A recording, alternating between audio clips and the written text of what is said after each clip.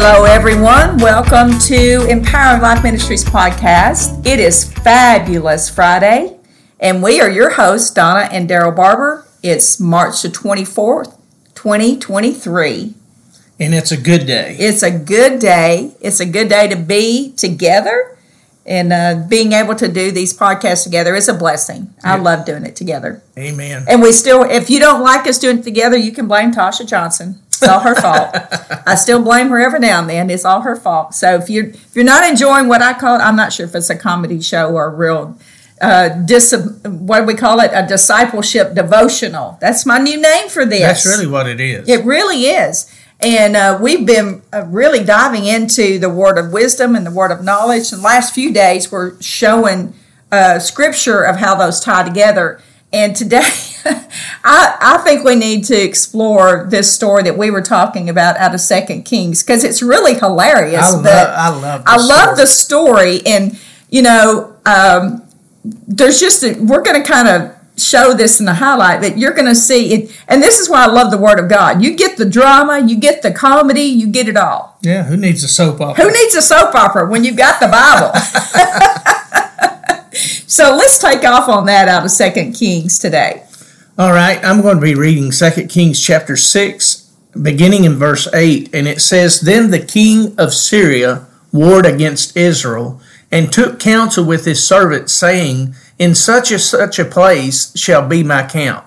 And the man of God sent unto the king of Israel, saying, Beware that thou pass not such a place, for thither the Syrians are come down. And the king of Israel sent to the place which the man of God told him, and warned him of, and saved himself there, not once nor twice. So it must have been at least three times. At least three times. Therefore the heart of the king of Syria was sore troubled for this thing. And he called his servants and said to them, Will you not show me which of us is for the king of Israel? Here's verse 12. This is absolutely and hilarious. one of his servants said, None, my lord, O king, but Elisha the prophet that is in Israel telleth the king of Israel the words that thou speakest in thy bedchamber.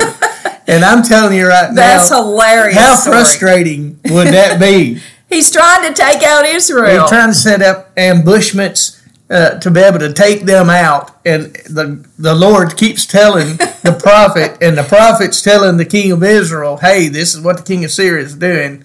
I heard him talking about it last night.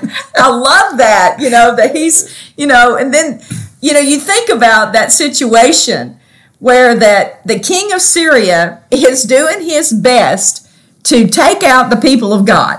Well, and God said, no, I'm not going to do it. You hear people make the statement, I wish I'd been a fly on the wall. Well, he was a fly on the wall. The Holy Spirit was a fly on the wall. I love that analogy. Absolutely. So he's sitting there in the Spirit of the Lord.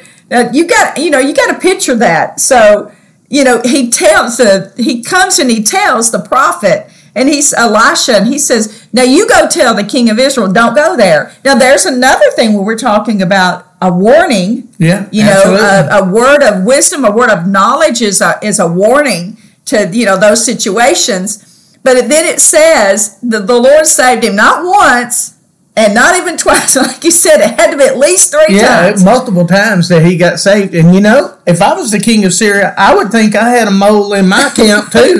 Somebody that was, somebody's traitor trying to keep us from being victorious against this other nation. They made battle plans all the time. That was even now I know that that's the case, but you got to understand they were making these battle plans so that they could absolutely go in there and annihilate them.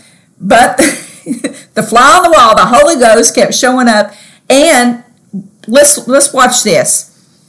And it says in there that the king, they told the king, it's Elisha, the prophet. Now, think just a minute. That meant that Elisha had to have his ears tuned in to the Spirit of the Lord so that he could go and help those people. Well, I tell you what it speaks to me, is even your enemies know who you are. Oh, that's true. when you serve God. That's true. Not just the people of God, but your enemies know who you are. And it had to be because his reputation preceded him.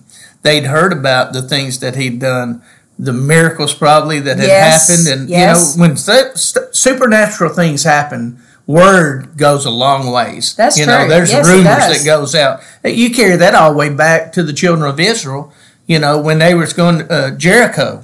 The people in Jericho were talking about all the great exploits that their God had done. That Israel's God has done. So the rumors already went. And I think this situation was the same way. I believe that. And because this is happening multiple times, they're seeing the power of God demonstrated again and again. His protection over Israel. This is God's people, and look how he's protecting them. We can't even get in and ambush them and take them out because their God keeps telling on us. I was sitting there thinking, I wouldn't want to be the one to tell the king of Syria, it's not us. Something's happening. It's not us doing that. The Lord is showing up in your bedchamber. That's right. And telling all your thoughts and all your plans to save them. I just think that's a hilarious story. It is. It's a great story. It's a great story. But it builds your faith in God, and it lets you know that God is for you and God is protecting you. And, even he'll tell you the plans the enemy has against you. He's going to be at the tattletale, right? That's right. So we're going to close out this segment for today, and we really hope and pray you have a fabulous weekend. We'll be back Monday. We'll be back here on Monday. Please join us.